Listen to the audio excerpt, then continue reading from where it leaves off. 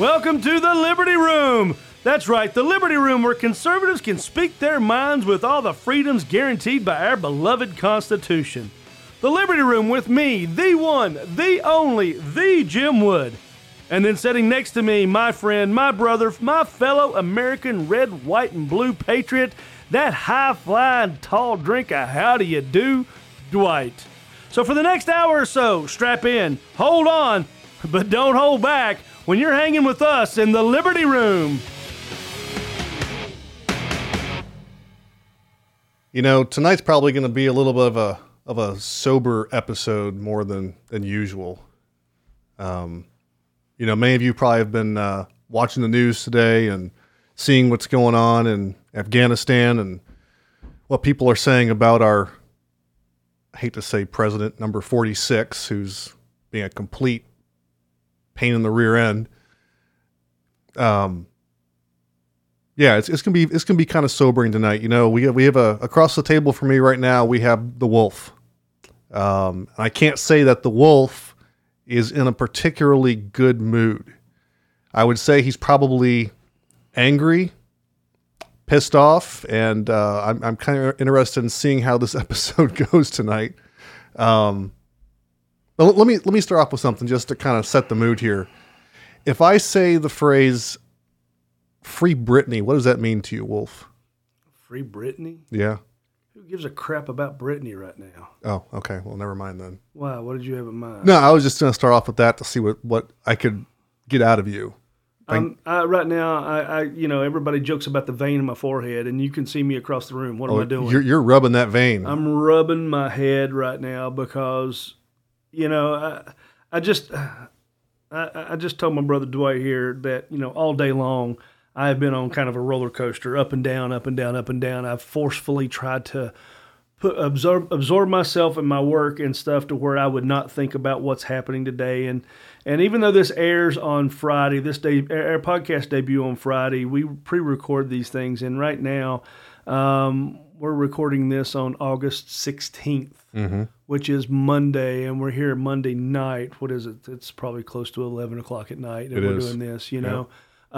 So who knows what's going to happen between now and Friday when this comes out. But just today, I tried to purposely absorb myself in work so I wouldn't pay attention to it. But I can't bury myself in a hole. Every time I would come out of the back or come out of my office or come out on the floor at the gun store, everybody was talking about it, and I would feel just a tension rise in me. Hate. I'm so angry right now. So angry for, you know, my country. I'm so angry for the Afghan people. I'm so angry for my brothers and sisters in arms, other combat veterans. I'm so angry for our fallen soldiers, not just the 2,448 Americans, but the nearly 3,500 coalition in total soldiers who've been killed in this conflict. All the way up to the over 335,000 civilians that lost their lives in this conflict. For this to be the way it goes out, I'm just angry, man. I'm pissed off and I'm angry. I'm doing everything in my being to keep my language as clean as possible, but I'm just fucking angry. Yeah, well, we can tell.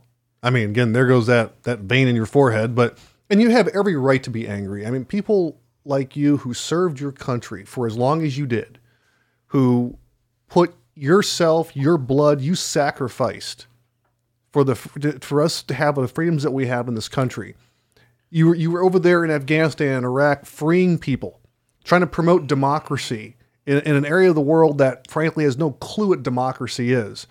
And then for 46 to come out today and say what he said based on an absolutely colossally horrible Charlie Foxtrot.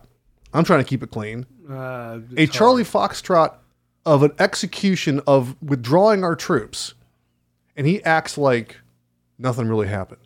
Well, just to be clear. It's Trump's fault. Yeah, well, I'll get to that in a minute. But to be clear, I never served in Afghanistan. I did serve in Iraq. So therefore, during the Obama administration, when we pulled soldiers out of Iraq, I went through this same emotional roller coaster that I'm going through today. Mm-hmm. When I sit and I watch on TV, watching these insurgent forces come in and just take our equipment and ride around in Humvees, that it's a good possibility that I actually set in and used and went on patrols in. Right. Using equipment that was there for American and coalition forces. To watch them just leave it behind and talk about what a colossal mistake that was. Talk about the mistakes made. Joe Biden was vice president when that happened. Mm-hmm.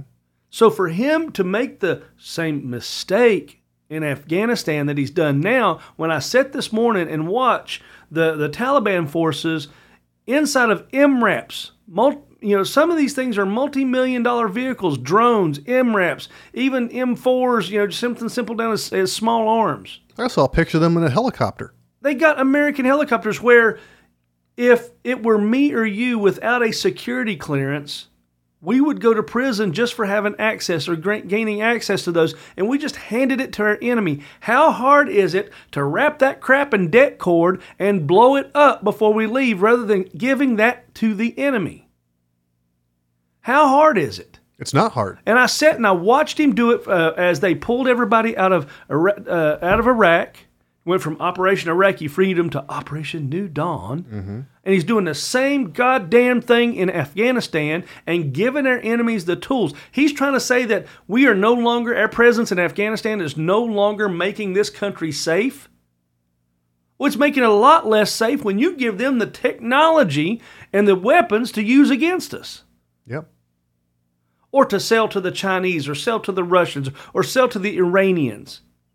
So they can copy it and be on the same military foothold that we are. Yep.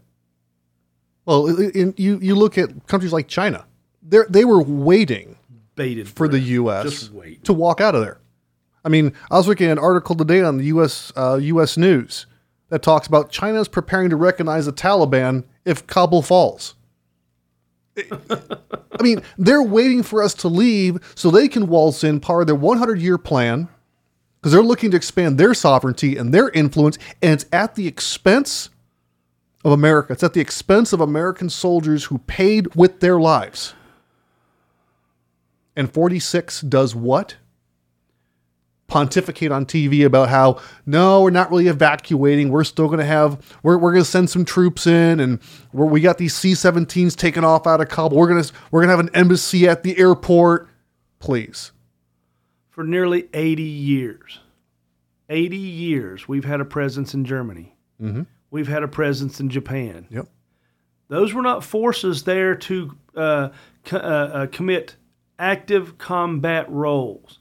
These were there to keep the peace, mm-hmm. to keep these, at the time when we went in, smaller countries to be overrun by people taking advantage of the situation.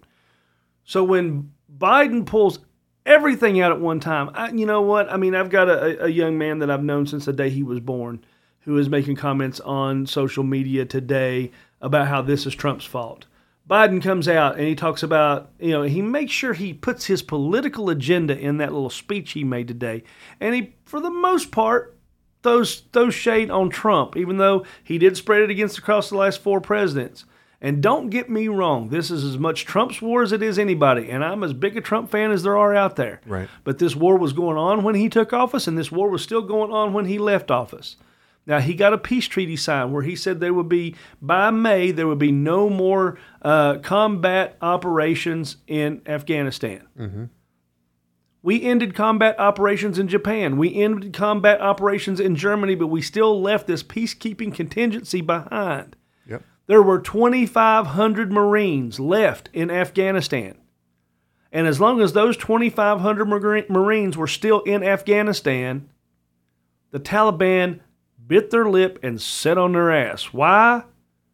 Because 2,500 American Marines is equivalent to a full army in some of these countries.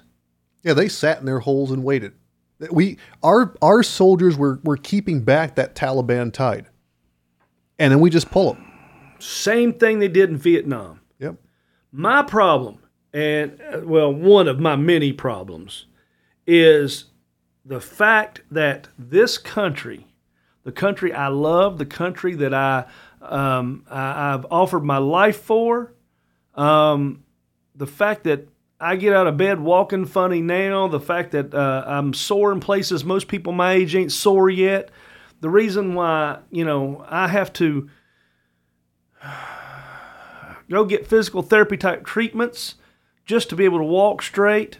I was never wounded, don't get me wrong, but you spend years carrying body armor. You spend years jumping out of airplanes. You spend years abusing yourself like that in any manner. You're going to do damage to your body. Well, I used to say I'll worry about that when I get old. Well, I'm old now, and I'm having to worry about it. Would I go back and do it again? You damn right I'd do it again. I don't care how much it hurts to get out of bed. But this country, since the Korean conflict, that police action has been nothing but fought. The wars or the conflicts have been led by politicians and fought by soldiers. We've never fought these wars to win. Never. I mean, you and I talked about this before the podcast started. World War II, it was overwhelming force. Absolutely, because we let our military leaders lead. Right. I mean, you had generals like Patton who wanted to continue on into Russia to go take care of business over there. Yeah. And our politicians held him back. But you get into the Korean War, you get into Vietnam, you get into Desert Storm to a certain extent, Iraq, Afghanistan. We fight to détente. We don't fight to win. We fight to a draw. And then we withdraw. And then as you know, in any kind of power vacuum, someone's going to step in. The North Vietnamese knew this. Everybody goes back, and we can talk about the media, we can talk about everybody's role in it. When was the Vietnam War over? It's kind of a trick question. I'm guessing mid to late 70s. Well, we actually left the country in 75. Okay. But the war was really over when Walter Cronkite got on TV and said, the war in Vietnam is over. Really? 5 years before we got out. The protests are starting, the public opinion, court of public opinion, all that. The media's had so much to do with it. I'm so angry right now. I'm not even thinking about the media. But when you look at how the news is reported, during World War II, there was still all the patriotism. There was still all the push, even before we knew about Hitler's concentration camps, before we ever knew about the final solution. Where they had laid out the plan on killing Jews and gypsies and homosexuals and anybody that was not of that Aryan race. Right. Before we even knew about that, all news came through the military signal corps and filtered through the Associated Press and Reuters and these news agencies that filtered it out to the rest of the country, the rest of the world, actually. Mm-hmm. In Korea, all of a sudden now you're seeing more press in there, because the politicians were bringing the press in there. Mm-hmm. In Vietnam, same thing. When you talk about the battle in Ai Drang Valley, there was a movie made about it. We Were Soldiers Once and Young. With Mel Gibson. Mel Gibson played Colonel Hal Moore. Yep. Colonel Hal Moore was an old school, hardcore, hard-charging son of a bitch. And he had a sergeant major with him, Sergeant Major Plumley. I actually had the pleasure of shaking that man's hand one time. And let me tell you what, that man was old and wrinkled, and he still scared the shit out of a young paratrooper. He was a bad mofo, all right? And I say it that way because I'm trying to keep it in check. Yeah. And those were the last generation of guys where if your country calls for you to go to war and to complete a task, they did it. Right. But did you know halfway through the battle, the first major battle of the Vietnam War, they tried to call Colonel Moore out of the battlefield to come back to brief the officers and the press? I remember that, yes. And he told them to go to hell. His place was with his soldiers because he promised them he would be the first foot on the battlefield. He'd be the last one to leave. Yep. It's not like that anymore. I can tell you for a fact, when I was in Iraq during the surge, when we got there, all right, when we got there, it was a free fire zone. What does that mean? That means any military-age male carrying a weapon was a target. Okay.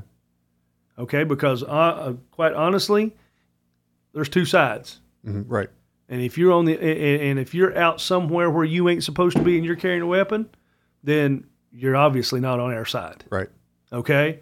Too many times. I mean, these are people who would find kids in the street at curfew, and they would tell them, if you don't do what we tell you, here's what's going to happen. And they would take these kids. I'm talking 8, 9, 10, 12 years old. They'd put a grenade in their hand, and they would pull the pin and tell them to hold that grenade. And they want you to go to that overpass, or they would have you stand out in front of a gun truck convoy or some sort of military convoy coming through, and you would either drop it off the overpass into the gun hatch, or you would stand there until they hit you with it to let that pin go or let that spoon go in order for that grenade to detonate. And they would tell you, even though it was a lie, they would tell you that we have your family hostage back home. Oh my! And if you don't do what we tell you to, we're going to kill your whole family. These are the sad sack motherfuckers that we're dealing with right now. Yeah. And all this peace, love, happiness bullcrap and this political stuff, this political posturing that they're doing is furthering that kind of mentality. Mm-hmm. Because right now, pulling out of Afghanistan the way Biden did it has done nothing but empower these sick, twisted people that do stuff like that with children. We're helping to facilitate that. When we stopped letting warriors win wars and politicians got involved, we have made the world a worse place. In Korea, in Vietnam, in even in places in Central Europe, where we've had a presence for the longest time. I mean, it doesn't matter. Every conflict we've been into to this point right now has just made the world a worse place. Politicians have made this world a worse place. And right now, Biden is the king turd of the bowl. Well, politicians need to stop running wars, especially if even if they have military experience. You're a politician. Let your general's there for a reason. Empower the general, tell him what the end goal needs to be, and let him go meet that end goal. I had this conversation today. I had, I've got friends. I'm fortunate. I've collected a lot of people over my lifetime. The wolf is well connected. I won't say well connected, but connected, yes. And I've made friends in the Marine Corps. I made friends in all branches. I'm not too well connected in Space Force yet, but I'm getting there. All right, but I had a couple of phone calls from some Marines I know, and some out of Fort Bragg, and a few other old soldiers and young soldiers, and I got a call from a Marine today. He's just so frustrated with everything that's going on. He's been to Afghanistan. He's been deployed there in a combat situation. He was an infantryman. And, in his frustration and at some point, the old soldier's got to let the young Marine vent because that's what we're here for, to take care of the guys that come after us. Right. To teach them and be there for them when they need us. And he called me today, and one of the things he said, he said, why can't we live in a country where our commander-in-chief has to have military experience?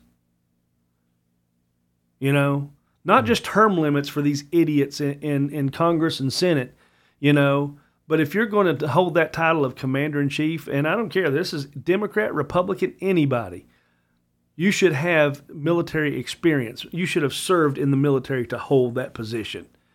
Because unless they've walked in them boots, they have no clue as to what's really going on.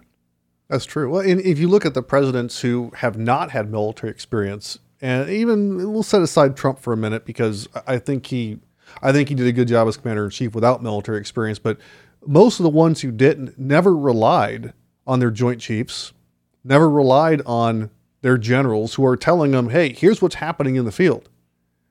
It kind of reminds me of in Vietnam, I've seen pictures of LBJ. Now, I believe he had military experience, if I remember correctly. I'm not really sure. Anyway, I remember seeing pictures of him poring over charts of which hill that they were going to take in Vietnam. Why the hell's he doing that? Why is the president down in the weeds? His job should be to set the vision, okay? Attack that country and bring back all the gold, okay? And then the general's job is to execute.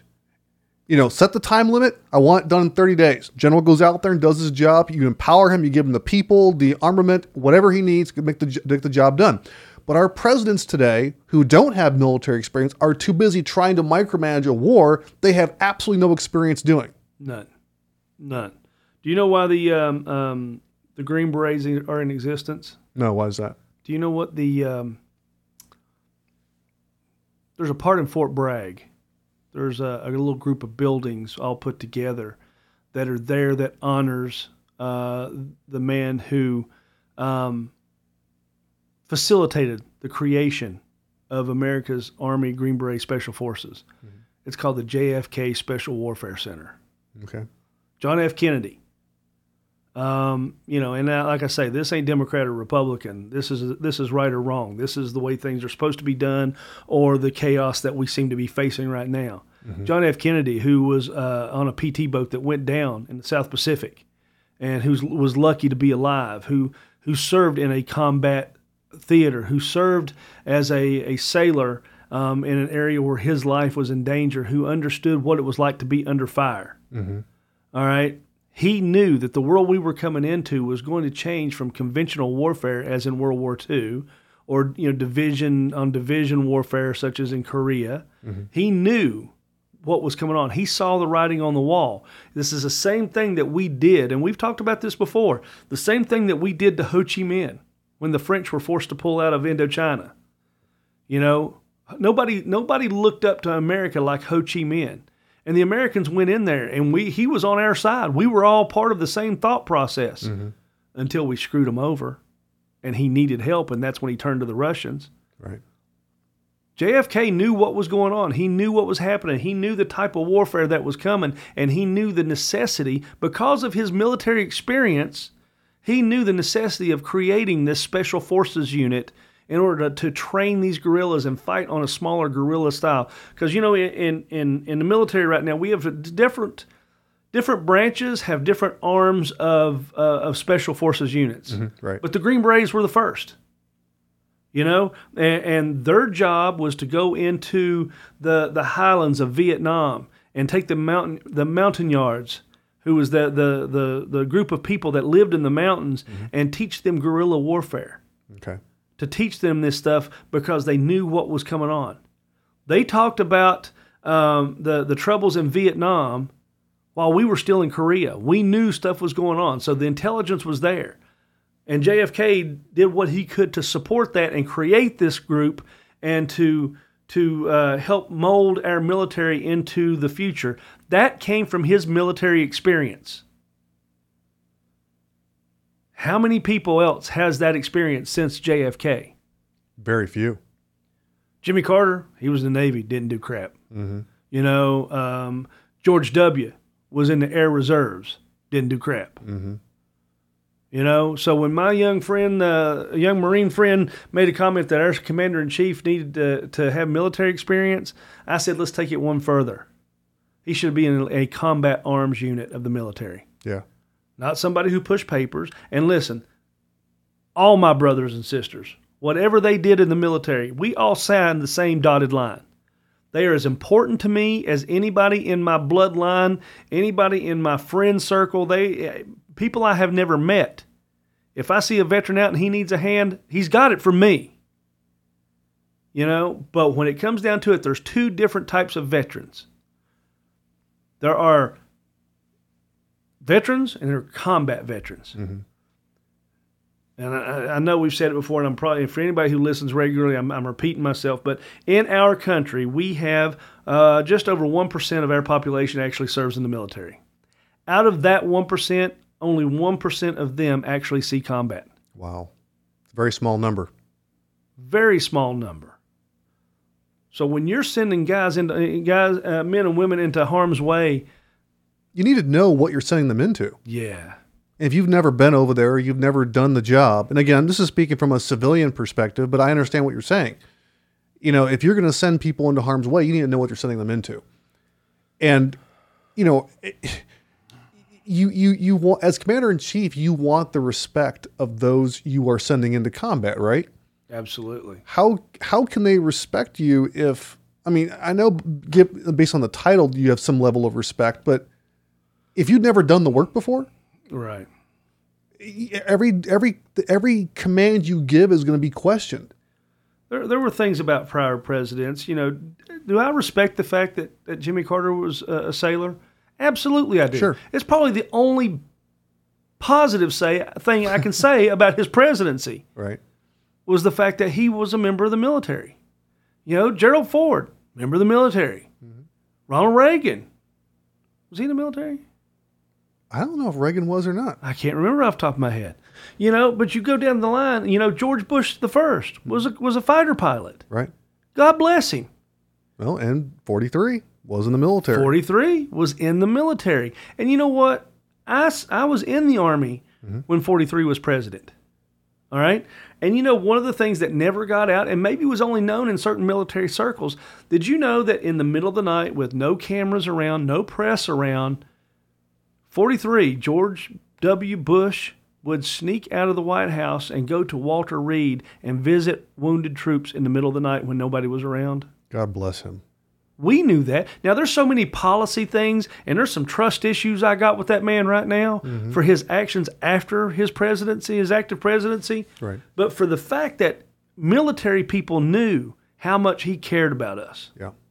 And let me tell you what, when he stood there on ground zero and he said, I hear you, and soon the people who knock these buildings down, they hear you, they will soon hear from all of us. Man, I get choked up now. That fires me up. Yeah.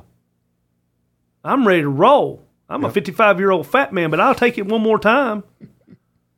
Because that's the gospel. These people attacked our country. I still have his speech recorded somewhere from when he talked about the axis of evil. And when I listen to that, it fires me up that for a brief moment we came together as a country, right? But short period. Very short period. But at the same time, and again, from a civilian perspective, looking at what he was doing, I felt that he had the back of our military. We all did. For the most part, we all did. And I'll tell you what, whether he knows it or not, all of us guys who were on the front lines, literally on the front lines, not none of this crap they try to compare, healthcare workers now during COVID or anything like that. I'm talking about actual war where we were actually on the front lines, Anbar province in Iraq, where I was. When you hear those stories that filter back through the lines, if you hear the filters up through different units and stuff about Bush going in and meeting with and talking to, where there's no cameras around, zero cameras, zero press. Yep. Just the president. A lot of times Laura Bush would come with him, and they would just come into somebody's room and sit down and have a conversation.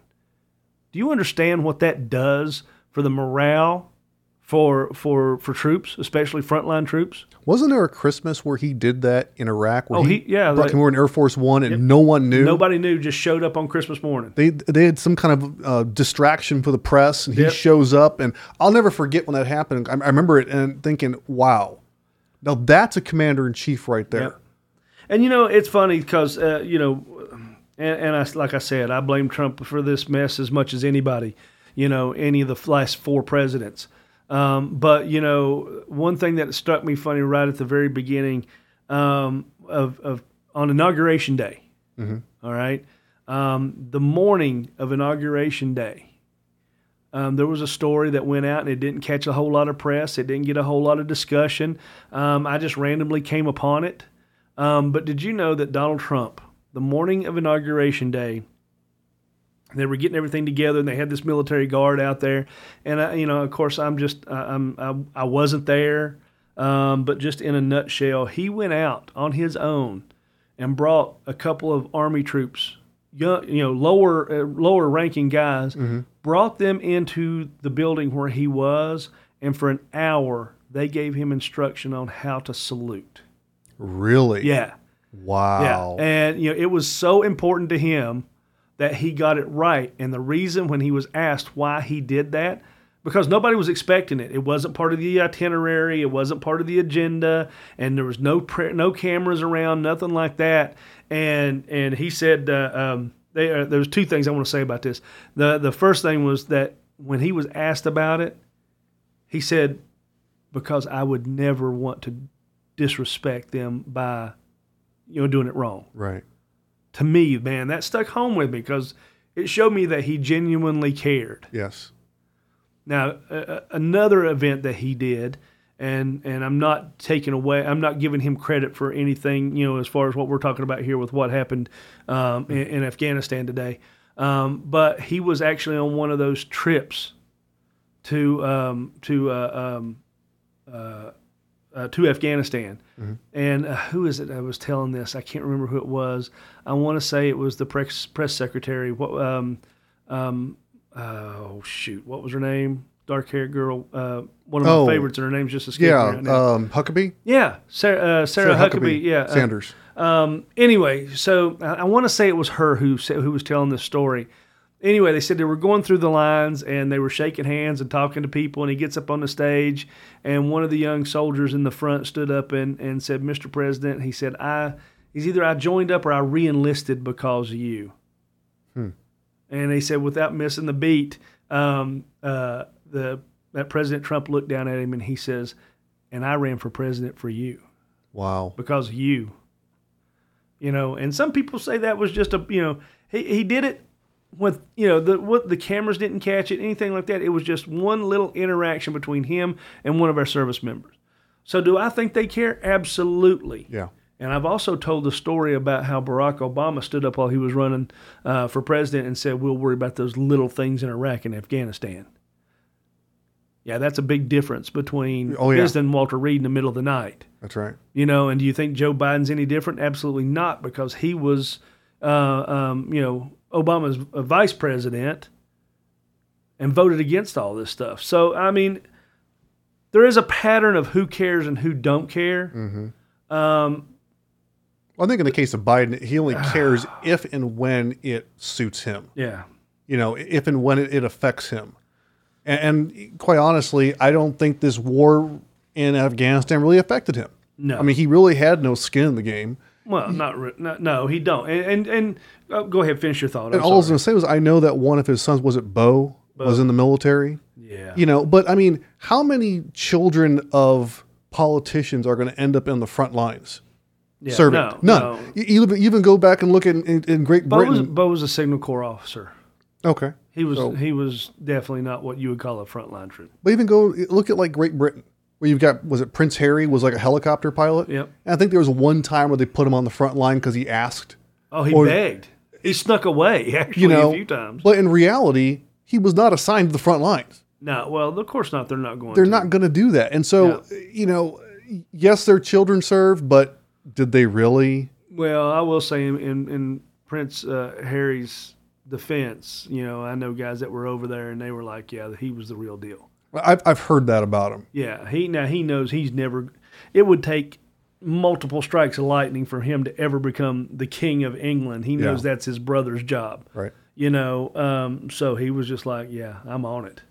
So I've heard nothing but good soldier stuff. Sure. And I'm not knocking him. What I'm saying is that it's the process. It is. You're right. They're not going to put him in harm's way like they would you or me. Right. Oh, they know. They wouldn't care to put me in harm's way. We're expendable. They'd probably love to shut me up. That's right. But what you said, you're talking about Biden's. If you just go through his remarks today, what he said, and you can go to whitehouse.gov and you can download the transcripts of his speech today and go through and take the time to thoughtfully look at the words he chose. The politicians of today, semantics. Semantics is what it's all about. Pay attention to the words they say, in the first one he was talking about, where was it? I want to speak today on unfolding situation in Afghanistan, the developments that have taken place in the last week, and the steps we're taking to address the rapidly evolving events. United States, the country with the best intelligence, the country with the best technology, the country that has all these experts, are so far behind the eight ball, the rapidly evolving events. Wasn't it just like a week or so ago when he said there's absolutely no way that the Taliban could do what they've done? Yeah, exactly. And even if they did, they were talking about how it would take years for them to catch up. Well, it took them like 10 days. 6 days to take the capital. 6. Okay. 6 days before you saw Taliban officials sitting behind the president's desk in their equivalent of the Oval Office. Before they chased away the president of Afghanistan, who largely is a puppet, but... The president who ran away from Afghanistan with suitcases full of money. Oh, but he did it to not put the people in danger.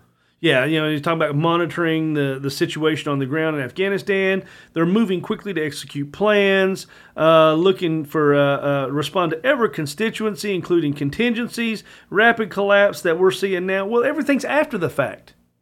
Why didn't we see this beforehand? You made the abrupt move to pull everybody out, but this is not something that you laid a plan in place for. Even if it's not plan A, plan B, plan C, if it's plan L, why do you not have this plan in place of a what-if scenario that it can? When I teach the gun classes, we talk about all those what-if scenarios. Mm-hmm. And the biggest what-if scenario is the one you could never plan for. What do you do on the one you can't plan for? Right. There's a term in the military called broken arrow. Do you know what broken arrow is?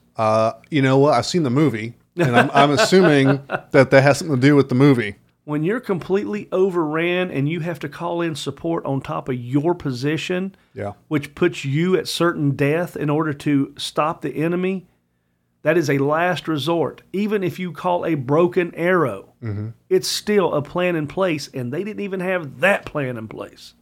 Yeah, because we're being led by a bunch of imbeciles who have no experience with what they're doing. Yeah, I love how he says, I'll speak more in a moment about the specific steps we're taking, but I want to remind everyone how we got here. Okay, here you go, Biden. Start laying the blame on everybody else. Yep. Start diverting the attention. Start putting it everywhere but on the shoulders where it actually lies, on your feeble-minded shoulders. You wanted the job. You got the job. Whether it's illegitimate or not, it's yours right now. Right. You're responsible for what happens. Absolutely. He said, we went to Afghanistan almost 20 years ago with clear goals. Those who attacked us on September 11th, make sure Al-Qaeda could not use Afghanistan as a base from which it attacked us again. Well, did we accomplish that? Did we ever totally accomplish that? Totally accomplish it? No. We didn't, because too many politicians were in the way. That's right. In Iraq, they did the same thing. They got to an area where it was bogged down. Then they created this surge. Mm-hmm. And like I said a minute ago, I started to allude to talk to about a minute ago. When I got there, it was a free fire zone. Mm-hmm. All right. Then General Petraeus come in, who's a politician in military clothing, basically. All right. We all referred to him as General Betrayus. I remember that. Yeah. Why? Because all of a sudden the rules of engagement abruptly changed. The surge was working. We were making a difference. We were beating back our enemies. We were taking away their will to fight as well as taking away their war fighters. Mm-hmm. And then all of a sudden they went, oh, no, wait a minute now. You need to call and ask permission before you can shoot at somebody who's shooting at you. See, that was the problem. Okay, I got to comment on that just for a second, Jim. Help yourself. Okay? When I went to Iraq in 2008 as a civilian, I had to go down to Fort Benning for CRC, Conos Replacement Center. And we sat down, there was all of us contractors, and they talked to us about the rules of engagement. I remember we were sitting there, and it was a colonel. Colonel Williams was his name, and he had a first sergeant there that was actually pretty comical, and they had a little routine going, but half of the tent was contractors, the other half was military, and they're going over the rules of engagement. And when they got to the point where if you're being shot at, you can't shoot back until you have permission, all of us contractors, we're almost busting out laughing and going, I'm shooting back. I mean, you can throw my rear end in jail when I'm done, but if you shoot at me, I'm shooting back. Now, I understand the soldiers over here on the other side of the room. I know we were under the UCMJ as well, or the Uniform Code of Military Justice, for those who don't know what that is. But as a civilian, you shoot at me, I'm shooting back. Now, I may not have the same arms that all you soldiers have, but if I've got two Berettas on me, or I've got an M14 or something, I'm shooting back. Throw me in jail when I'm done.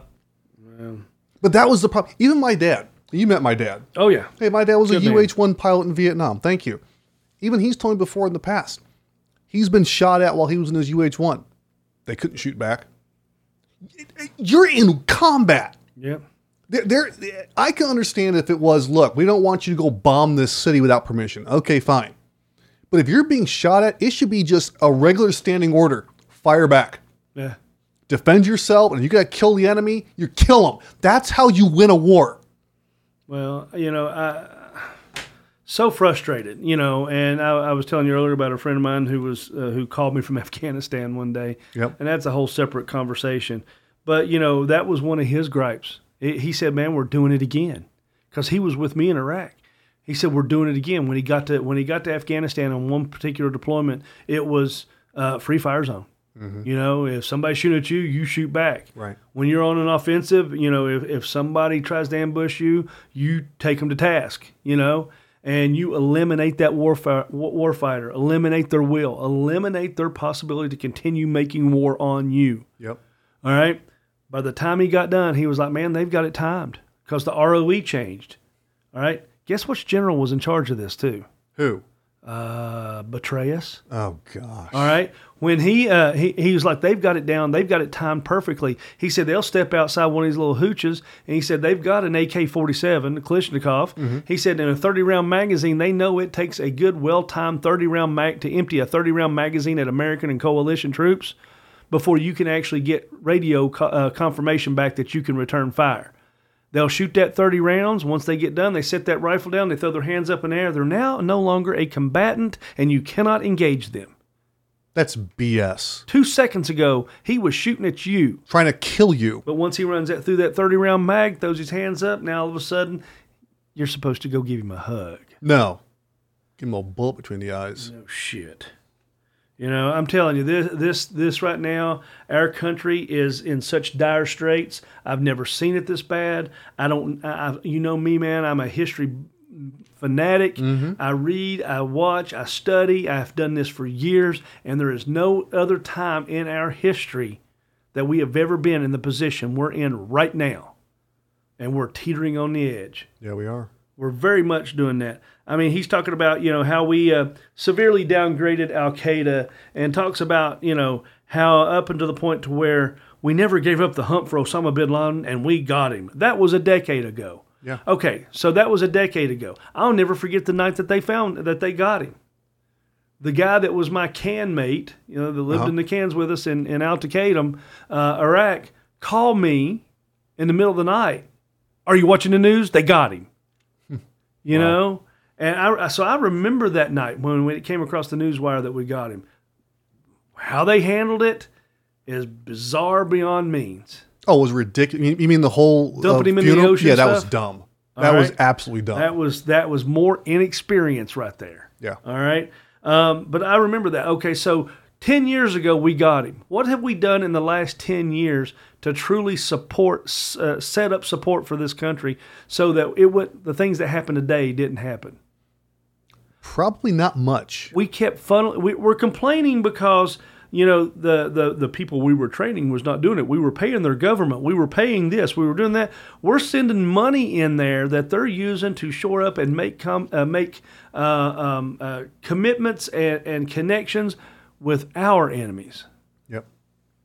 You know, so we had 10 years.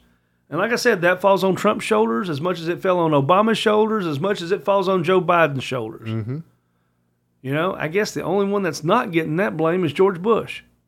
Yeah, that's true. Because he wasn't there post Bin Laden. Right. You know, so to me, that right there is as much his responsibility as anybody. They said it's, you know, the only vital national interest in Afghanistan was and always has been preventing a terrorist attack on American homeland. Well, by us walking out and letting it collapse in on top of itself, who knows who's moving in now? China, Russia, Iran. We created a whole breeding ground now for terrorists. Absolutely. We gave them a whole country. So we've done nothing but thrown gas on the fire of the people who want to attack our homeland. Yep. And what happens while the southern border's wide damn open, letting anybody in that wants to come in, we're just opening ourselves up to it. Yep. I mean, it says that he argued our mission should be narrowly focused on counterterrorism. All right. And not counterinsurgency or nation building.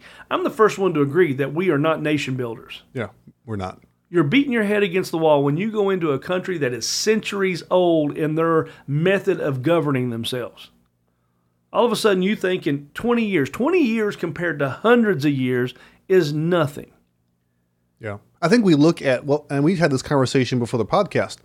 We look at what we did in Japan and Germany, right? Yeah. We bombed the hell out of Japan and pretty much the same thing out of Germany. And look at them today. They're powerhouses today. We rebuilt them back up. But the difference between them and the Middle East is that Japan and Germany were independent countries. Yep. Okay, that they didn't have the same democracy that we had, but they had a functioning government. Right. Okay. And the people understood that. You look at the Middle East today, or even before we went into Afghanistan, it never really had a functioning or any functioning governments over there. But, all this, go back a few years. And we touched on this before we started recording. Go back to 1983. Okay. For a couple of years up until 1983, when the Russians pulled out of Afghanistan, we were secretly funneling money and weapons and training to the Mujahideen. We were. And we helped put them out. The Stinger missile single-handedly ran the Russians out of Afghanistan with their tail between their legs. Right. And as soon as we got Russia out of there, it was more of a focus on Russia rather than closing the back door on Russia to let anything else come in there. Yeah. Because as soon as we ran the Russians out, we made all these big promises. We said we're going to do this, we're going to do that. And what happened? We walked out and left them hanging. Yeah. We promised them schools. We promised them health care. We promised them all these things that they never got. And who comes sweeping in and taking over? The Taliban. Yeah. And then we go back and make the same promises all over again. And why would they believe us? Yeah, we already lied to them one time. But what I was getting at was simply that, the people in the Middle East, they're not used to a democracy. No. They're used to being subjugated. They've been subjugated for thousands of years.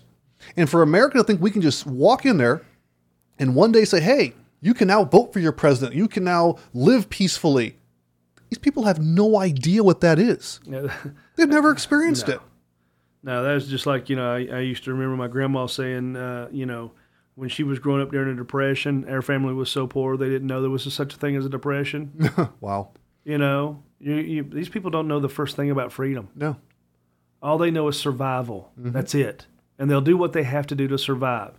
And instead of taking our form of government and trying to shove it down their throats that they would never understand, why don't we look at the ways that we teach and how we adapt, ways that help make America secure and safe from that point of view by helping them develop their own form of government. What works for them. What works for them. Yeah. Not force our way on top of them, No, we've got to the point now where we believe that our way is the right way no matter what way it goes.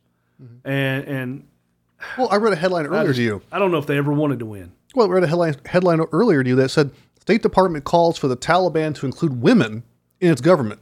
So we're willing to we're going to recognize the Taliban as a government if they allow women to serve. Again, we are forcing our way of life onto them. Not that I'm against women in government. I'm all for that. But that's not how they operate over there. And on top of that, do you really think the Taliban cares that if we recognize them or not? No, they're going to do whatever they want. Shit one way or the other. Because all they want is their way of life. Exactly. I mean, I can't. It just drives me crazy because watching American history, the Revolutionary War, the War of 1812, even the Civil War. Just looking out over top of it. Do you think Lincoln went down and made battle plans? No. Do you think Jefferson Davis made battle plans? No. No, that's what they had the generals for. That's right. Now they said, okay, here is the agenda we want to accomplish. Go make it happen. Well, I'm sure they asked the general, "What is the plan? Show me your plans." Yeah. But they weren't planning on which hill the general's going to go take. World War I, World War II.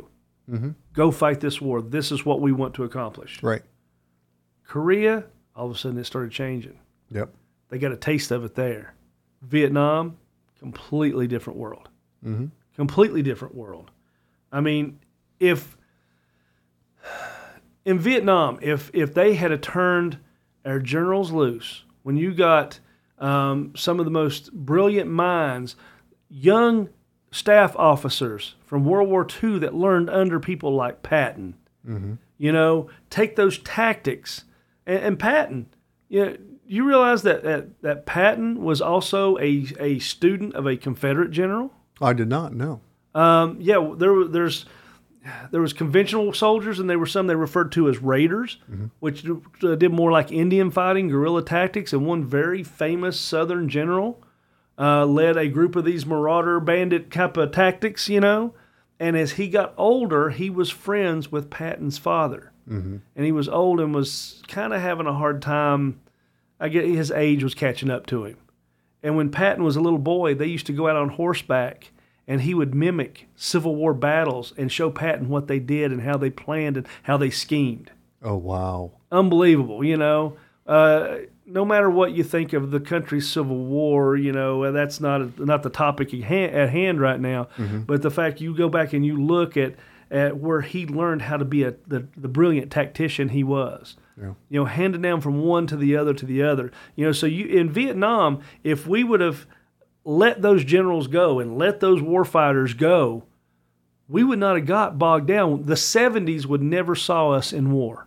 Mm-hmm. The Vietnam conflict would have been over before 1970. Sure. Because we were just killing them in all the battles. Yeah. But the North Vietnamese knew it was a politicians' war. Mm-hmm. And all they had to do was wait it out. It became a war of attrition. Yeah. Who could wait it out the longest? Yeah. You know, and it's been the same ever since. Who can wait it out the longest? And that's exactly what the Taliban have done. They can make all the comparisons they want to the fall of Saigon to the fall of Afghanistan today, with the helicopters coming in on top of an embassy, or the people falling off that airplane who were scrambling to try to get out of that country for what's going on. You can make all the comparisons you want to, but the biggest comparison that people need to make is who waited it out longer. Yeah. Well, and the Taliban knew that we were going to leave eventually. You know, I heard a quote earlier today that said that the Taliban had said to the U.S. that, you know, you guys have the watches, but we have the time. Yeah. And, you know, they just sat in their holes in the mountains and they waited. Yeah. And they knew eventually they were going to. It's kind of like China. Okay, for centuries, China's been quiet. They've done nothing. Suddenly, they've started to grow, and they're patient. They'll steal some technology here. They'll take some stuff over here. And eventually they've gotten themselves into being a superpower. They were not in a hurry. They're waiting out the world. That's what the Taliban did with us. They knew we were going to leave. They'll just wait. Hey, they waited out the Russians. Yeah, they did. Now they'll wait us out. Well, I mean, it doesn't... You don't have to live in a cave to see what goes on in advanced countries such as ours. Right. And when I say advanced, I'm talking about the fact that you can walk into a room in your house or sit on your couch and flip open this little notebook, push the power button, and watch live footage of what's going on in Afghanistan today. Mm-hmm. You know, they know. They know just like the North Vietnamese knew, with all the press that was there, all the press that was reporting back to every corner of the United States, they knew that people do not have the stomach for war. Right. They don't. I mean, that was the issue. Again, I go back to the Civil War. I can go back to the Revolutionary War. 1% of the colonists were actually in favor of the war. That low of a percentage. It's always been. You go through each one, you look at the percentage of how many people want peace versus how many wants war. Now, and I say wants war, let me tell you, as a warrior, as somebody who has earned his combat infantry badge, I never want war. But unfortunately, with the human nature factor, it's inevitable. Right. All right? You know, when it come down to how many colonists actually stood up to the British compared to how many colonists were in the colonies, it's always, as you go down through history, except for maybe the Civil War, because people were conscripted, or in World War I and World War II, where conscription came into play, but where it was a volunteer army, just like the Patriots of the late 1700s, it is a extremely low number who will sign up and go, it's worth it. Right. You know, so you don't have to be buried in a cave somewhere with no technology whatsoever in Afghanistan to know that every American knows exactly what's going on, because they can flip that switch and see what's happening. Right. And they know that, all we have to do is wait them out, just like the Vietnamese did. Yep. It's... well, not only wait us out, but they can also use propaganda against us, knowing that we're going to see everything, right? Absolutely.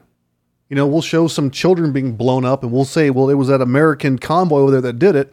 Every American in the U.S. is watching this thing. Suddenly, it turns, its public opinion turns in their favor. Well, again, I go back to what, Biden's words today in his address to the nation. You know, you got leaders of the Taliban right now who do have access to where they can sit and watch it in real time, being broadcasted from the White House, and they heard in that speech where Biden did his best to blame it on Trump. Yep. That part of that speech had no business being in there. Now, I will give Biden credit, and it's hard for me to do, but I will give Biden credit. He did bring it up that, it is the war of all the last 4 presidents. And that's true. And it's very true. Yeah. But he's doing everything he can to deflect everything away from him. When he talked about Trump, he said, when I came into office, I inherited a deal that President Trump negotiated with the Taliban. Under his agreement, U.S. forces will be out of Afghanistan by May 1st, 2021, just a little over 3 months after I took office. So what's wrong with that statement?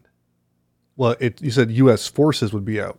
Right. He didn't refer to it as what it was. He said combat forces, meaning that portion of the military that actually wages war. Mm-hmm. Instead of saying, that's not the way he put it. He propagandized it. He twisted it to try to put blame on somebody else other than himself for his actions in the last few weeks. Did you know that his military advisors, not his White House advisors, his military advisors all advised him against this plan? I didn't know that, but I'm not surprised. They all advised him against this plan, and he went against their will, and he did what he wanted to do anyway. Whatever it was, his agenda was, and it collapsed in on top of him. The military people told him what was going to happen, and it happened just the way they told him. And where's the media in all this? Because, when Trump was president and he went against one of his advisors, the media jumped all over him. Oh my gosh, he listens to nobody. Yeah. But here we have where people are literally dying in Afghanistan. Yep. And suddenly we're all going to be quiet about it. Hey, we took all the fighting people out. By that date the agreement, we honored the agreement with the Taliban. We took the people who were going on the offenses where there was no more plans laid out to take an offense against the Taliban by coalition and American forces. We did all that, and there were still about 2,500 Marines still left. Well, majority Marines still left in Afghanistan. Mm-hmm. No combat actions going on, but 2,500 Marines. We go back to what we said. We've got troops in Japan. We've got troops in Germany, but only 2,500. Think about how size of our military. Yeah. Over 300,000 strong at its weakest point. 2,500 out of them was still in Afghanistan. 2,500 Marines kept the Taliban just scared enough to where they kept staying in their holes where they belonged. Mm-hmm.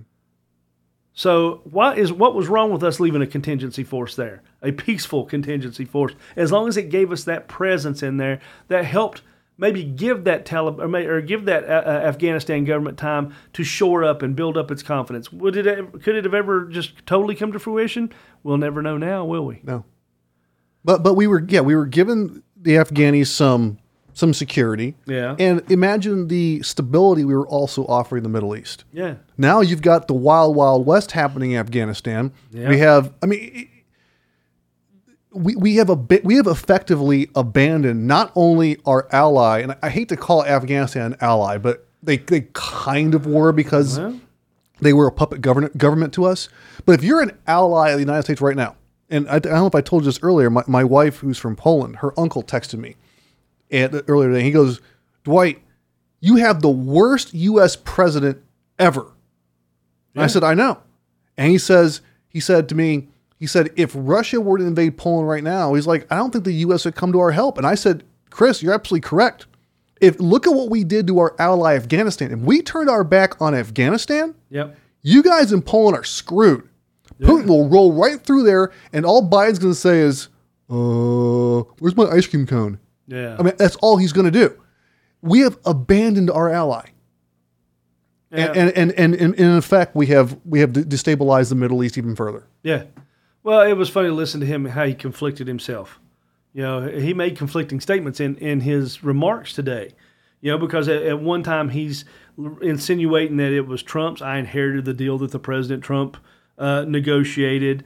I had to make a choice as your president, either follow through on that agreement or be prepared to go back fighting the Taliban in the middle of the spring fighting season. Did you really? And then he goes, well, there's only one cold reality of either following through the agreement or withdrawing our forces or escalating the conflict of sending thousands more troops back into Afghanistan. No, it wasn't.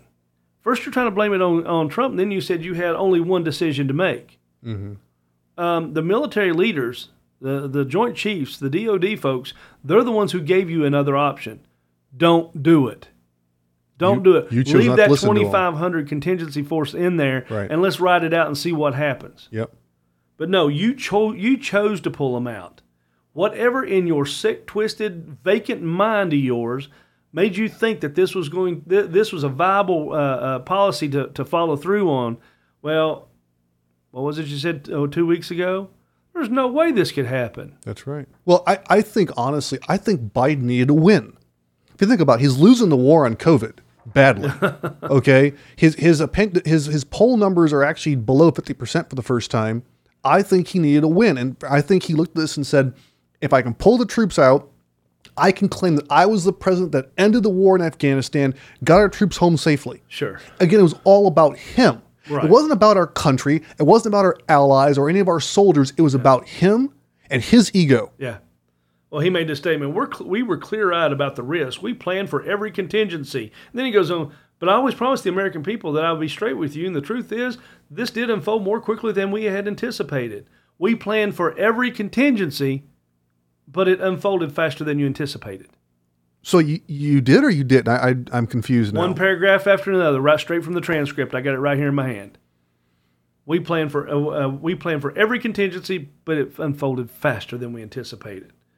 So what happened? Afghanistan political leaders gave up and fled the country. The Afghan military collapsed, sometimes without trying to fight. Well, after 20 years of occupation in this country, we didn't know who we were dealing with. Mm-hmm. When Ahmed Karzai was there, he pushed Obama around like a little bitch. He did. You know, I've got a lot of firsthand information, a lot of firsthand experience with some of the things that Karzai did, because that was when I was contracting. Mm-hmm. You know, the company I worked for, he was pretty much, the sole reason why some U.S. contracting companies folded. Really? Companies were awarded contracts, and after they awarded those contracts, they put money into those contracts, and then Karzai made a threat to the U.S. government, and Hillary and Obama pulled the rug out from underneath these companies.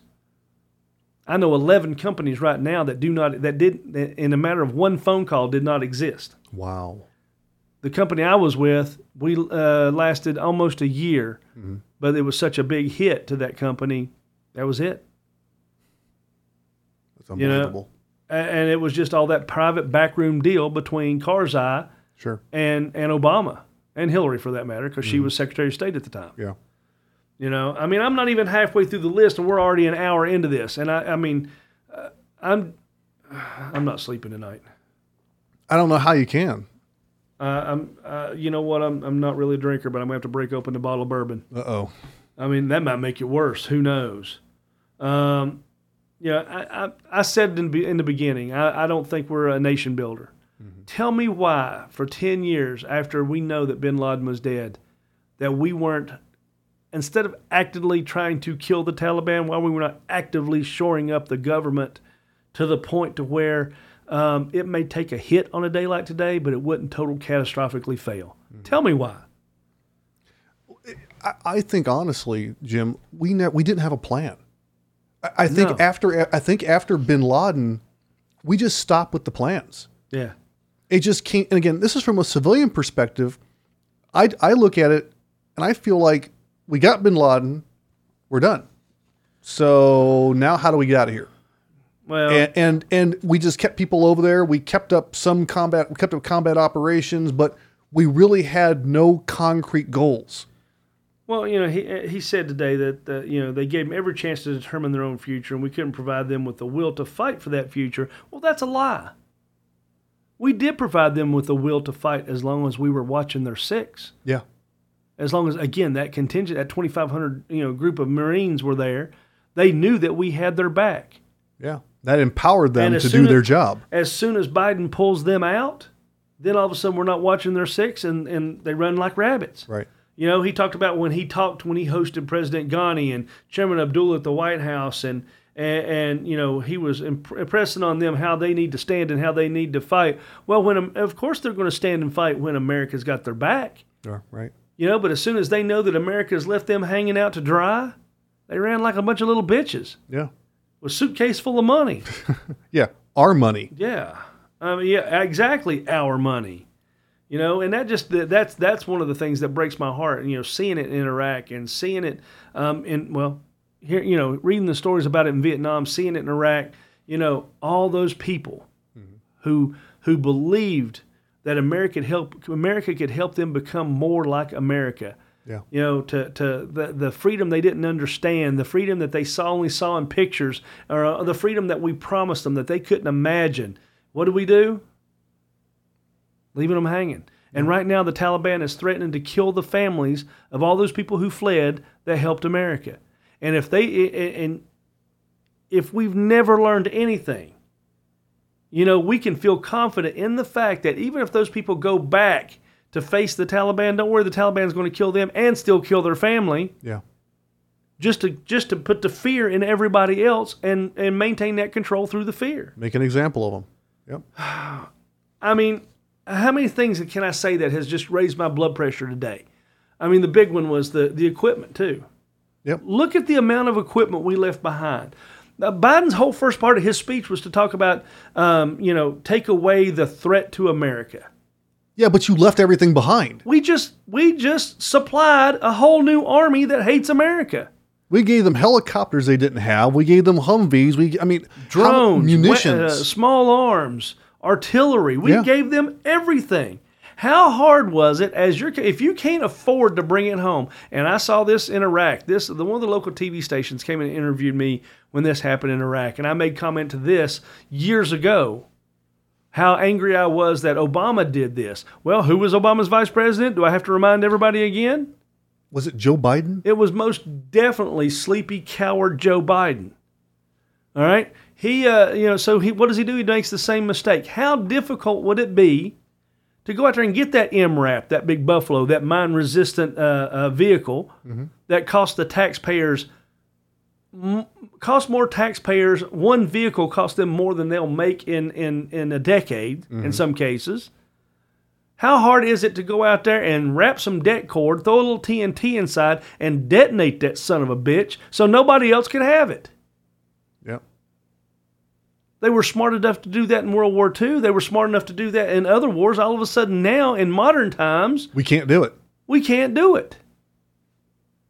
Even when we went into Iraq, Saddam Hussein did not think that we were going to be there. They thought that we weren't going to stick it out, which obviously we didn't. All right? But what did he do? Instead of destroying his stuff because he had faith that America was just there to posture and politicize, he buried it. Yep. When you were a contractor, how many of those dining facilities and places did you go to where there were airplanes without engines outside as sign of a display? It was one. Yeah. I know they had them in Taji. They had them in TQ where we were at. Because when they go to build some more structures, all of a sudden they'd start digging foundations. They would find these caches of airplanes that were buried in the ground, so you couldn't see them from satellites. Yeah. He'd pull the engines out of them and wrap them in saran wrap, the shipping type of film, and bury the engines too. So the equipment that we have just supplied this Taliban army with is some of the most high technologically advanced stuff they got. Hey, the Taliban now has drones. Thank you, Joe Biden, you ignorant motherfucker. And what's going to happen is that several years from now, when we have to go back in Afghanistan or do something else in that part of the world, it's going to be the U.S. versus an MRAP they used to own. Yeah. Or that Black Hawk helicopter run around. Yeah, that was one of ours. Now it belongs to the Taliban. Yep. I know there's all people of all different ages listen to our podcast, and I got a trash mouth, I know, and I apologize, but I can't take it tonight. I can't take it. You put that parental sticker or whatever you need to on this podcast because it could be a lot worse, but it can't be any worse than what happened that we witnessed today. Yeah. Well, this is a travesty what happened today, and it never should have happened. I mean, Biden effectively turned his back not only on our ally, but most importantly, the American people. How about the Americans who were left behind there? You had was it the Secretary of State spokesperson made a comment the other day about how Americans are not going to be the first to be evacuated or not. it won't just be Americans that are the first evacuate. No, those are our countrymen. Yeah. They come out first. Yep. You get our people out, right. And anybody else that wants to jump on a C-17 that we have room for, fine. But you get our people out first. Yeah. You get those interpreters out that we promised. I mean, these Afghanistan interpreters put their lives on the line to help us. Risk everything. Risk their families. Everything. And now we're not going to help them get out of danger. We did the same thing in Iraq. Yeah. Here's Biden saying we're not going to repeat the mistakes from previous wars. You're doing the same thing. Well, they're saying they're going to bring 300,000 out, but you know what? Right now they're sending in. It's already news. I'm not giving up any, OPSEC, operational security, none of that stuff. Right. Because I did have conversations with people today, and maybe some of those conversations might have been violating OPSEC. I don't know. But I'm a civilian now, so I don't give a damn. Mm-hmm. You got some top secret for us? I wouldn't repeat it because my brothers are in harm's way. All right, but right now they have deployed part of the 82nd Airborne Division, and anybody who knows me or has listened to these podcasts know how near and dear the 82nd Airborne Division is to my heart. Mm-hmm. I am a proud veteran of the 82nd Airborne Division. To me, in my mind, in my heart, there's never been a full military unit that ever has been better than the 82nd Airborne Division. There are churches in the south of France that have the 82nd logo in their stained glass because they hold them in such high reserve. Yeah, because of what happened during D-Day. Wow. I did my best to live up to a legacy that was handed down to me by great, great, great men. Mm-hmm. I have it tattooed on my arm. I have a sticker on the back of my truck. I mean, I'm as proud a 82nd Airborne paratrooper as they come. Right now, there is a large contingency of the 82nd Airborne Division going into Kabul. Mm-hmm. And the reason why is one of the primary directives of the 82nd Airborne, primary objectives of using a unit like the 82nd Airborne Division is to secure bridges, bridges and airports, mm-hmm. entry points into areas. Right. And they are trained to be surrounded. Mm-hmm. Paratroopers who get on a plane with a parachute on their back, eager to jump in the middle of a fight where everything they have that to their name, to their survival, is on their back, and will jump into a group, into a middle of anywhere to fight 360 degrees around them. There's something seriously wrong with that individual to begin with, and I love every damn one of them. Mm-hmm. But they're one of their things that they're trained to do is to secure airports. So right now, the 82nd Airborne Division is probably there by now to secure that airport, to secure that perimeter and make it a little bit more orderly. So once they get that secured, and once they get in there, when you've only got several thousand in there, they don't have access to any of their old equipment, any of their old gear, any of that. I mean, what's the possibility of these civilians now scared for their life because they're going to be living under the Taliban to turn on the Americans? You can send in 2,000, 3,000, 4,000 members of the 82nd Airborne Division, which is probably equal to about 15,000 of any kind of enemy troop. They can still be overrun. They can still be overrun. Yep. So they're going to get are they going to get the Americans out? And they're talking about these other 300,000. Do you know how long it takes to move 300,000 people? A long time. Do you think the Taliban's going to sit back and wait for them to start pulling those people out of Afghanistan? No. I don't either. No. In fact, I actually expect the Taliban to, I know they got the 300,000 supposed to be coming out. I expect the Taliban to try to stop that. Sure. Joe Biden can stand up there and say, if you aim your weapons towards American troops or American people, that we'll come down on you from above, blah, blah, blah, blah, blah, all he wants to. But these people believe if they die for their cause, they're going to be rewarded in ways that we cannot even imagine. Therefore, they don't care what our response is. They look forward to death. I made a comment one day to somebody who looked at me like I was a little nuts. Well, I'm a veteran of the 82nd Airborne Division, and you cannot threaten to violence to anyone who embraces it. Mm-hmm. That's true. If they're ready to die, what are you going to do to them? Exactly. That's Nothing. what I'm saying. We could go on with this all night, and the vein on my forehead is still throbbing. It's not went down yet, and it's not going to go down for a long time. I can see this coming. But before we wrap up tonight, there's one little thing that we haven't touched on that I want to get out there and be clear. What's that, Jim? These spineless little bitches who call themselves Republicans in our government right now that have not at least exposed, handed out, written up, whatever the process is, an impeachment process for Joe Biden, for what has happened today, they may as well go over to the Democrat Party and make room for real conservatives to get involved and get in there and actually take America back. That's right. There is no reason for articles of impeachment to not be drawn up. I mean, honestly, what Biden has done is, in my opinion, tantamount to treason of this country. You've turned your back on American citizens, American soldiers over in Afghanistan. You stomped on the memory and legacy of great men and great women. Exactly. Who have served our country in those areas. You have rolled back the gains we've made in the past 20 years in that country. And to me, that right there that's high crimes and misdemeanors right there. That is the very definition of what we should be impeaching for. We've said it before. Politicians, that's just such a dirty word. There's no such thing as statesman no more. Our last podcast, we talked about leadership. Yep. Excuse me. We talked about leadership, and I listened to one of the talking heads this evening on talk radio talking about just the same thing. Again, where the Liberty Room is trailblazers, Is there a spy in here somewhere? I'm beginning to think so, because it seems to be happening more and more often. But I listened to him on the show, on his radio show, talking about the same exact thing. And he made the same comment that I did about statesmen, about the lack of leadership, not just only in government, in military, in your home. About people, we don't breed leaders anymore. Right. And the fact that there right now are not, elected officials from the Republican Party, people who claim to be true conservatives, true American patriots, why they're not on some of these Newsmax or maybe even Fox News or, OAN or some of these other more conservative-leaning news channels talking about how right now we're drawing up articles of impeachment. We know that there is absolutely no way that it would ever pass because we don't have the numbers. But drag Biden through the mud anyway. Absolutely. Bring up that conversation. Bring up that talk. Because we got people right here in this country, their head is so far in the sand, it ain't no different than some of these Afghanis back in the back of a cave. They don't pay attention to what's going on. Mm-hmm. And the more you talk about it, the more you bring it up, the more you push the issue, the better likely chance people's going to start going, well, what's going on? That's right.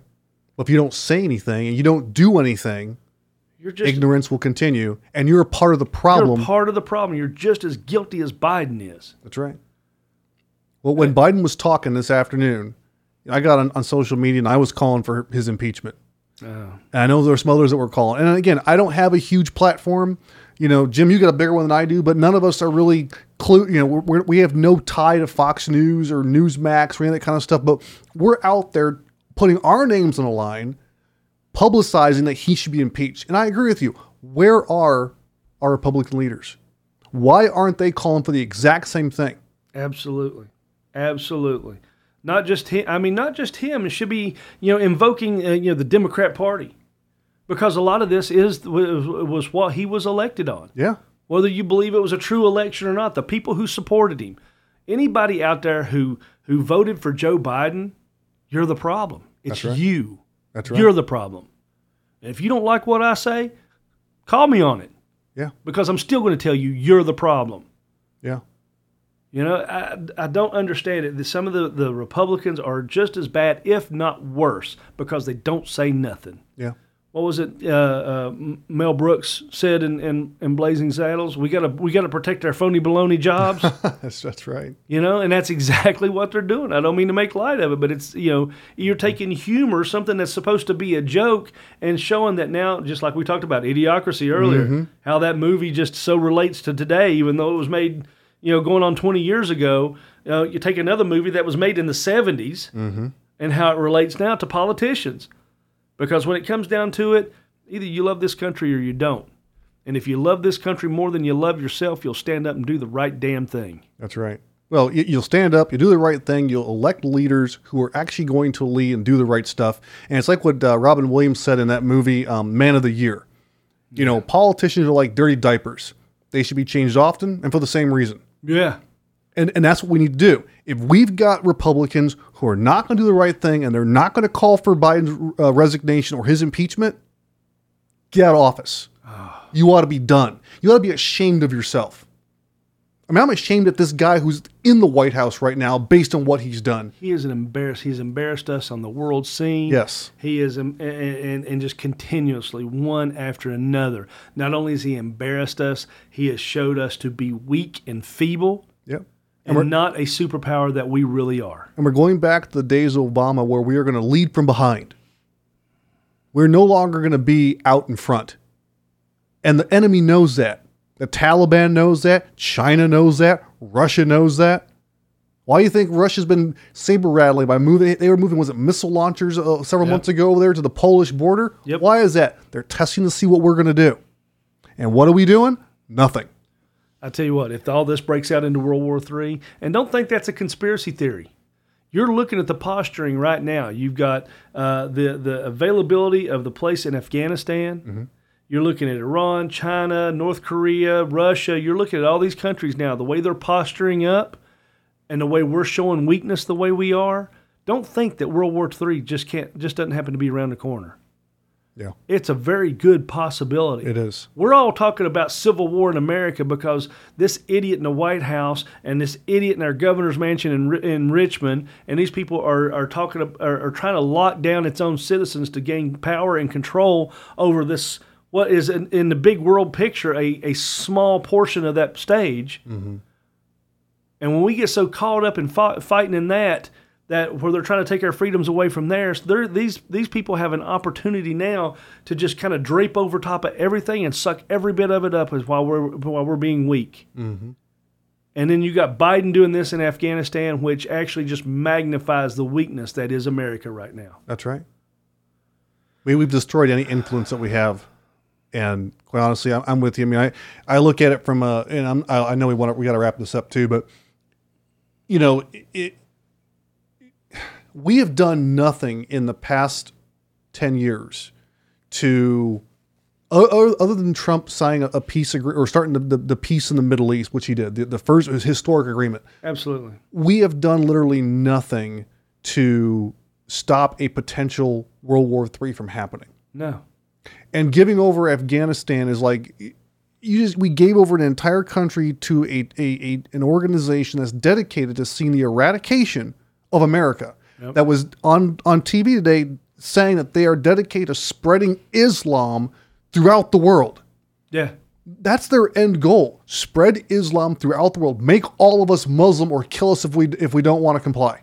Yeah. So, somebody put a thing on Facebook. I think it was our friend Brandy. I can't remember if it was her or not.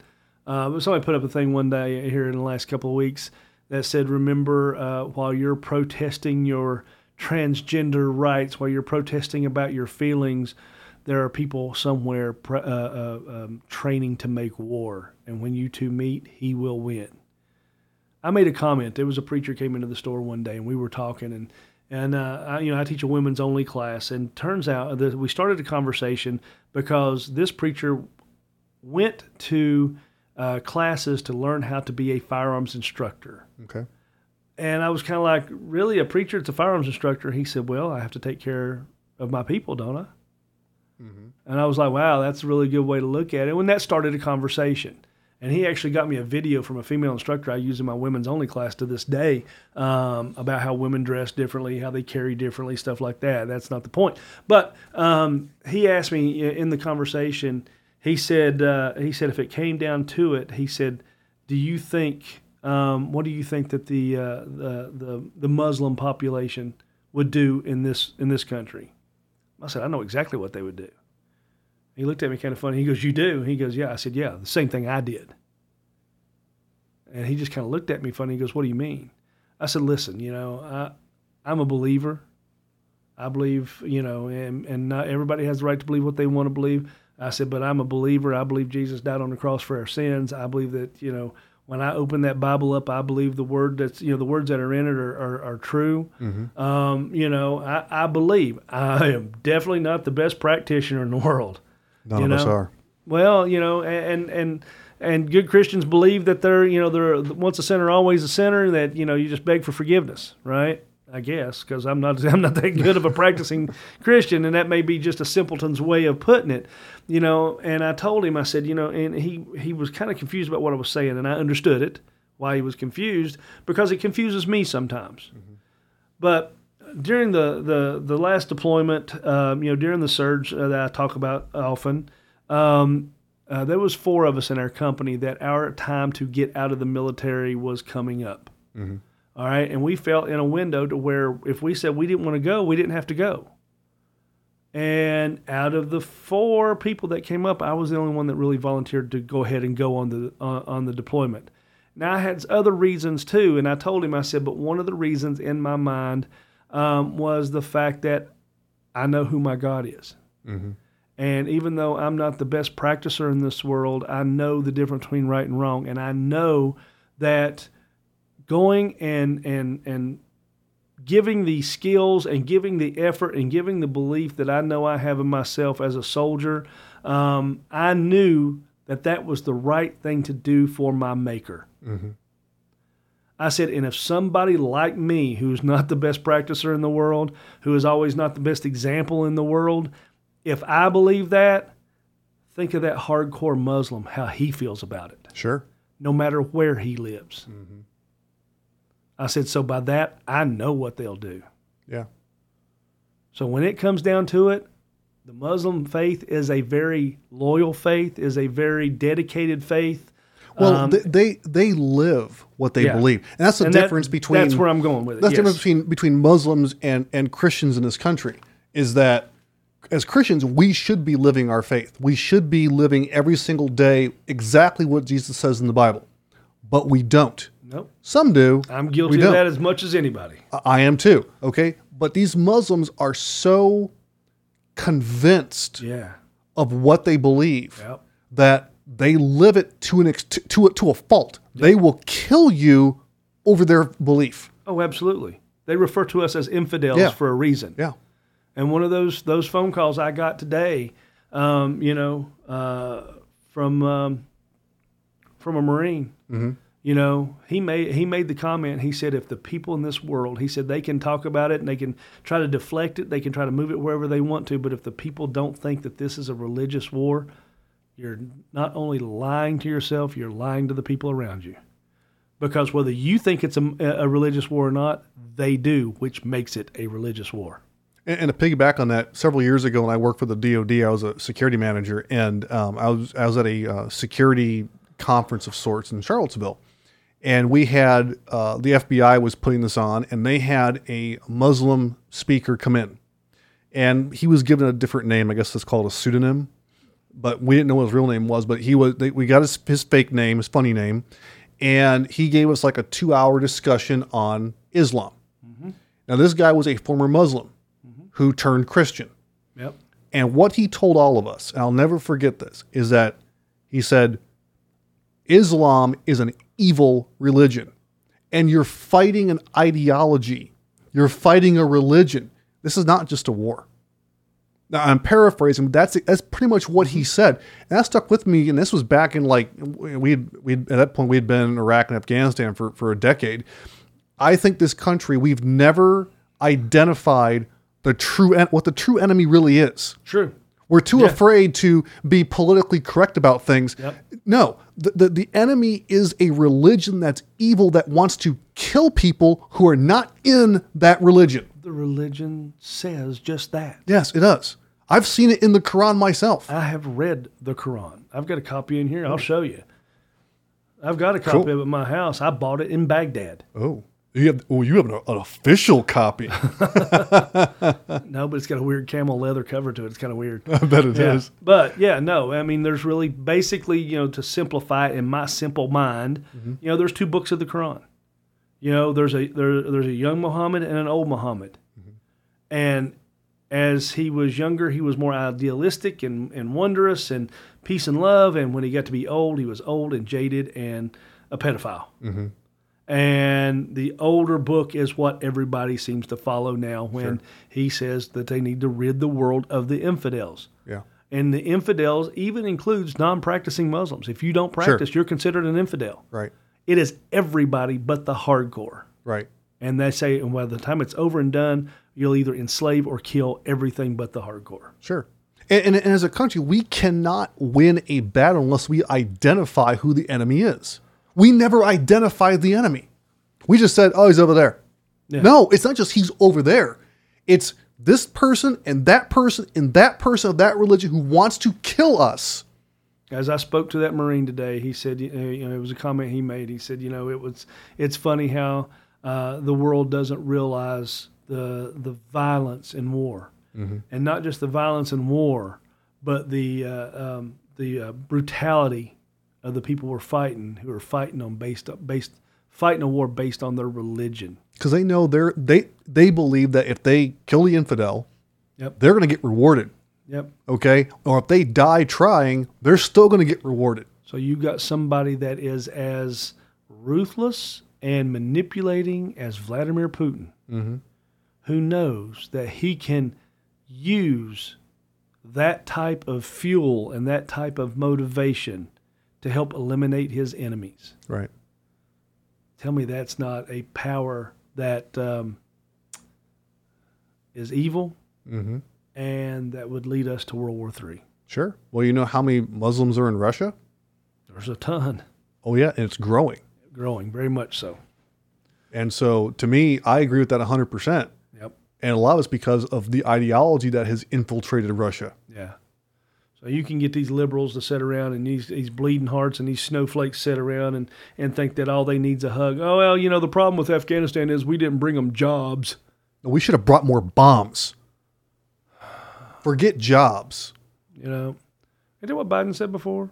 We just didn't bring them enough jobs. I'm going to have to go back and research that. I remember that being said. Did he? Yeah.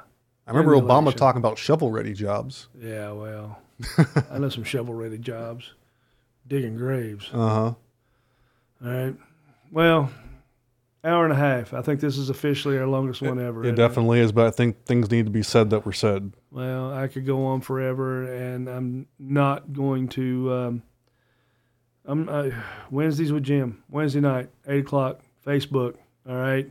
It may go over an hour. I don't know, because I got a feeling this is not going to calm down at all. Not in my world, not in my heart. I've seen too many soldiers. Section 60, Arlington.